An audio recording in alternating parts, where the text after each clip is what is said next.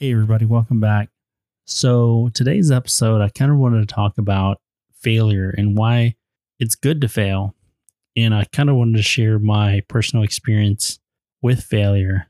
And I've failed a lot over the years. It's just been so many different failures. And what I wanted to talk about is how you have to have a certain mindset to see failure as a positive. And what I mean by that is early on when I was in school, I tried everything I could to not fail. And it was more of I don't know if it was like lack of confidence. I would say lack of confidence, you, low self-esteem. I grew up in poverty and, people saying you're not going to amount to anything. And they would always give you hear these stories from people that, they come from, I guess, bad situations, and they say you're either gonna, or this is what they would tell me, is you're either gonna be in jail, doing drugs, or dead. And that's kind of like the and you hear from other people, maybe different variations, but that was kind of what it was. And you would see everyone, and this is a weird thing. It was like I've heard other people talk about it, and I definitely can relate to this because it's kind of like a bubble you're in, like in your little small city, especially if you're from a small city and you're just kind of stuck there, and you're just gonna, there's not many career options there, and so it's not really a good environment. But yeah, I tried everything to not fail, and that prevented me from getting out of my comfort zone. Like everything I did was comfortable. I hung out with the same people, things like that. And I never wanted to do anything different. I was always like paranoid about, getting into trouble or doing something I wasn't supposed to, even though, I believe my parents, they raised us, to, do right, not, things like that. Like, don't be hurtful towards others and make sure you're always doing the right thing. But they didn't always talk about it. They just kind of, I guess it was implied. And we kind of knew, hey, don't do anything bad. But I don't know what it was. I just never wanted to do it. And it wasn't until after high school where, I was just like, man, I just want to do something different. And I always had these ideas of what I wanted to do when I grew up, and I always had goals like be a millionaire by 30, move out of, my small city and go to a different place where there's more opportunities, finish school, get an MBA, all these things that I always had a goal. That all happened after high school. And it was a shift in mindset because before, and there's a great book that it's called Mindset. And it talks about two different mindsets, the fixed mindset and the growth mindset. And I think early on, I had that fixed mindset, even though I was always thinking about the future. I've always been, I don't know, I guess people would say that I was just like a dreamer, thinking about different things, different ideas. I always was curious about how things work. And I was always taking things apart and wanting to fix them and do all these kind of things. But I guess that mental block, it was just there. And just hearing everyone say things to me, like I said, you're either going to be, in jail, doing drugs, or dead. And that kind of stuck with me, and I couldn't move past it. And the weird part is that after I've read so many different books and listened to so many different people, they all talk about this too, is that when you tell yourself something over and over and over, subconsciously, you start to believe it. And it becomes a point where it's just in there. And it's like the first thing that pops in, like, nope, you can't do that. You know your three options. That's all you can do. You're always going to be here. Nothing's ever going to happen. So you're kind of stuck there. And I think once I turned 18, it was just like, I'm tired of doing this. Like, why should I listen to what or other people's opinions about me? Why should I make that a point to believe it? And it wasn't until then, and prior to this, it's kind of weird. It wasn't like as if I read a book or listened to somebody, because back then YouTube wasn't around. So the internet was fairly new. So I didn't have, this was back in the time where you actually had to go like to a bookstore and grab these books and actually read them. So there wasn't like a digital book that you could, look on your phone or your smartphone and look at all that. That wasn't around. It was just like the Nokia bricks with a 5300 or something like that. Anyway, so it wasn't anything like that kind of shifted, like something happened and I was like, oh, you know what? This is what's going to do it. I remember I had a conversation with my dad. I guess I could relate my change in mindset from this is right before I was graduating, I had my mind made up that I wanted to become a mechanical engineer. I wanted to design the Ford Mustang. And so I wanted to go to school, learn this, work at Ford, and eventually be able to work on the Mustang and help redesign and things like that. And so and this was weird. I was going to, at the time, it was a technical school that I wanted to learn how to, build motors, work on cars, things like that. And I was going to kind of slowly work my way into somehow transitioning into a mechanical engineer. I'm not sure what I was thinking there, because I would end up having to work and then go to school and, go into an engineering program. But anyway, so I remember I was walking out the door and my dad was on the couch and he was like, hey, have you decided like what you're going to do? And have you thought about college?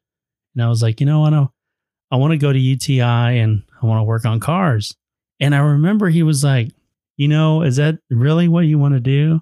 And he was like, I wish I could send you. He's like, I don't have any money to send you to college. And I wish I could send you to college. I wish I could pay for it so you didn't have to pay for it yourself. He's like, but do you really want to, grow up and be like me, pretty much busting his butt, breaking his back outdoors, solid manual labor. And he was like, if you're going to be working on cars, is that really what you're going to do for the rest of your life? And I was like, I guess, this is kind of what I want to do. And told him, I want to be a mechanical engineer. And he was like, I just don't want you to follow in the same footsteps and end up where I'm at, where, you have to work really hard and be in long hours outside and in the sun and doing whatever you can to pay the bills. He's like, I don't want that for any of y'all. And so I was like, no, I know, I understand. And I think that was the point where I remember thinking like, what am I going to do? I don't want to work long hours. I don't want to work outside. I don't want to do manual labor. And I was just like, what do I do? And that was like, I don't know if that's what I needed to hear but I remember like after that point, I think it was like a few days left. You know how, if you've been to college or you're thinking about going to college, they have like registration dates. And I think towards the end of the registration date, like the last couple of days that you can register, and it was late registration. I remember this, the last couple of days to register. I don't know what made me do it, but I was always scared to go up to college and talk to an advisor and do all that to register. But I was just like, let me just go. And I remember going through the whole process, and I was just like, yeah, I want to sign up. And so they sign you up to take this test, and you do this test like, I think it was the same day or the next day. So I take the test and then they're like, okay, then you can enroll. So I sign up and then they hit you with the fees. And I'm just like, how am I even going to do this? And for some weird reason, I don't know how this worked out, but every school has like a payment plan. Like I think it's like broken up into 3 pieces, but the amount that I needed was, it's like $483 for the first payment, including that there's like a fee for doing like the payment plan. That was exactly how much I had in my bank account. I remember this. It was just like, it's like it was meant to be. You always, I don't know if anybody ever experiences that where something happens. It's like a sign. You just feel like, man, it's like it was meant to be. And that's how I felt. I was just like, I'm supposed to do this. And that pretty much started it. And I would always think like, no, I'm not going to let the way people feel or they think about me, I'm not going to let that dictate who I am. And that kind of changed. And then that's when I was starting to look to do new things and try new things just so I can fail and continue to learn. And I think one of my biggest failures was I started this business. And, you know, when you first start a business, and I remember thinking like, this is what I want to do. I want to start this business. It's going to, you know, take off. And you kind of use that momentum and, you know, that positivity. And you're just like, man, I'm going to do this no matter what. And you put in the long hours and you're just so excited. And so you kind of use that to fuel, you know, the long hours and not being tired. And I was just so excited because everybody was telling me like, no, you can't do that. You can't start an investment firm. It's just impossible. It takes too much money. It takes so much time. And I just remember like, well, I'm going to do it. I remember I remember he was like, I've been doing this for 25 years and it's just way too hard to do. And you can't really start it. And you always need to work for somebody. And I was just like, I'm going to do it. You know, I don't think they wanted me to leave and they wanted me to work for them. And, you know, and it was just in my mind, like, this is what I'm going to do. And nothing, when you have that, and I know a lot of people have experienced that, when you have that idea that just fuels you, that it's just like, that's all you think about. That's all you want to do. That's where you work and it doesn't feel like work. And it's just like, no matter what anybody says or does, you're just focused on it. And you hear a lot of people talk about this, is that never lose focus of your vision, that you always have to be focused on the vision. And that's kind of how I was. I was like, no, I'm going to do this. And I started it, you know, extremely fast. I just started doing research. Like, what do I need to do? Okay, you need to, you know, reach out to the Securities Exchange Commission, fill out paperwork at the federal, at the state level. I did everything. And it was just like, man, this is going. It just didn't seem like it was that I could be stopped. Everything, started the business, did everything, purchased all kinds of things to get started, and then started working on it, did really well.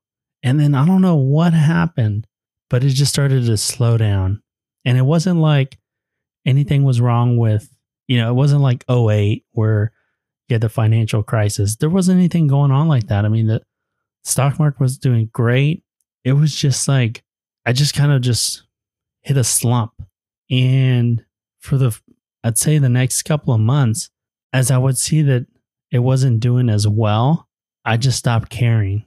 I lost focus on the vision, on why I was actually doing it. And I was more focused on trying to generate revenue. Now, revenue is important, but I think it overcame my vision. And I think that's what kind of made me lose sight of it. It made me focus all on trying to generate revenue because, you know, you have expenses and you have to keep going. And in order to keep a business afloat, you have to generate revenue. But what happened is when I started focusing on that, then my mind was like, no, I need this amount of clients. This is exactly what I need to do in order to pay these expenses and keep the doors open and things like that, and the lights on. And it became work. It wasn't fun anymore. And it was just like, what am I doing? Like, I hate doing it. And it was to the point where, you know, it's just like I would dread Mondays. And you hear a lot of people saying that. And I get it. I was there. I was just like Sunday, I would just start counting the hours until I had to go to sleep because Monday was right around the corner and I had to go back and work. And I never felt like that before, where I knew the vision and I knew what I wanted to do. And, you know, my vision was always to help people. And this was something that I noticed in the investment or securities or, you know, whatever stock market, when it comes to people investing their money in the stock market or retirement or insurance, life insurance, whatever it is, the Hispanic or Latin population or communities are underserved. And I would always see this. And you would see people, I would talk to people early on that would lose a loved one and they didn't know what to do. Like the bills are still going to show up. And one story that sticks out to me, and I always remember this, and I always tell people that, when I talk about life insurance or we're going through a financial plan, I talk about life insurance, they say, you know what? I just don't have enough to cover that, or life insurance is just too expensive. And it's like, it's not expensive. People think that life insurance is expensive, but it's really not. You hear these ads, and I'm sure a lot of people have seen them or heard them, where they say, get, $1 million policy for like $100 or $10 or whatever it is, but it's extremely cheap. Like you'll see policies for like $100,000, $250,000 term policy for like $18, depending on your age. And there's other factors, but it's not that expensive. And I remember this couple that she had told me about, her husband was sick. They were looking for life insurance, but they couldn't afford it.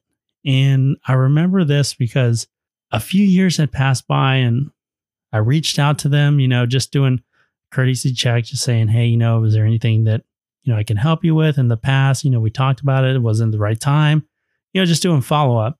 And she told me that he had passed away and they never got life insurance. And this couple had a mortgage and all these bills. And what most people don't understand is that that bank or whoever owns that mortgage, they're not going to be sympathetic. They're not going to say, oh, you know what? I'm sorry your husband passed away. We're going to waive the rest of the payments. No, they won't even do that. They probably won't even waive the next payment. They want that money. And the bill collectors, same thing. And you have to remember, Texas is a community state, meaning that, when you're married, everything that your spouse owns or owes, that's both of y'all's. So when that bill collector says, oh, you know what? He passed away. They'll find ways to say, well, you know what? This is also your debt.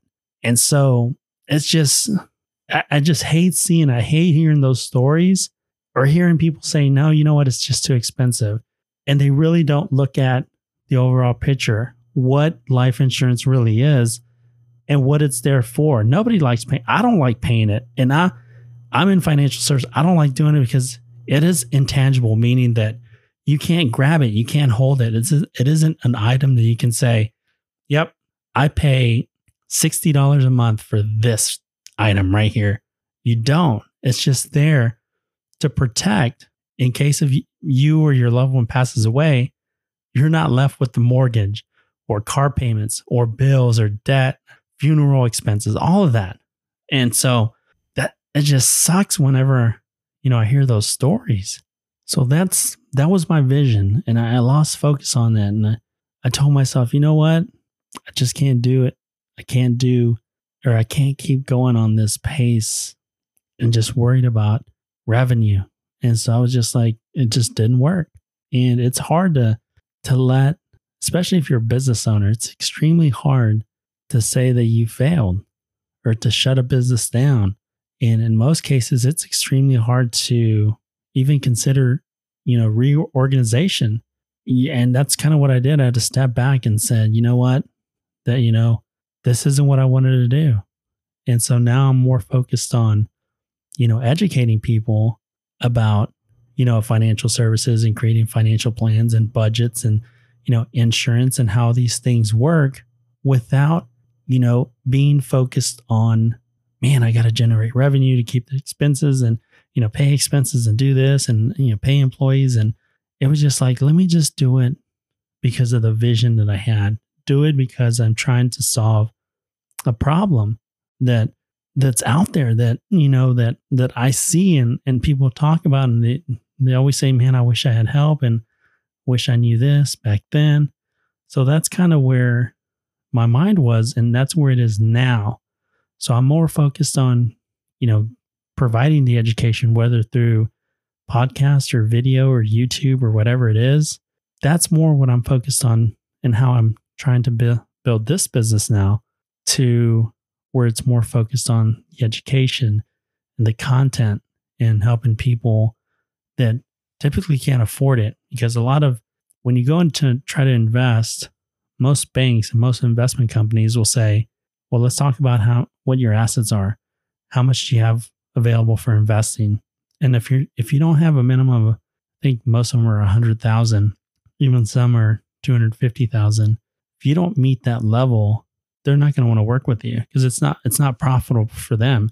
So if it doesn't make sense financially for these companies, then what do?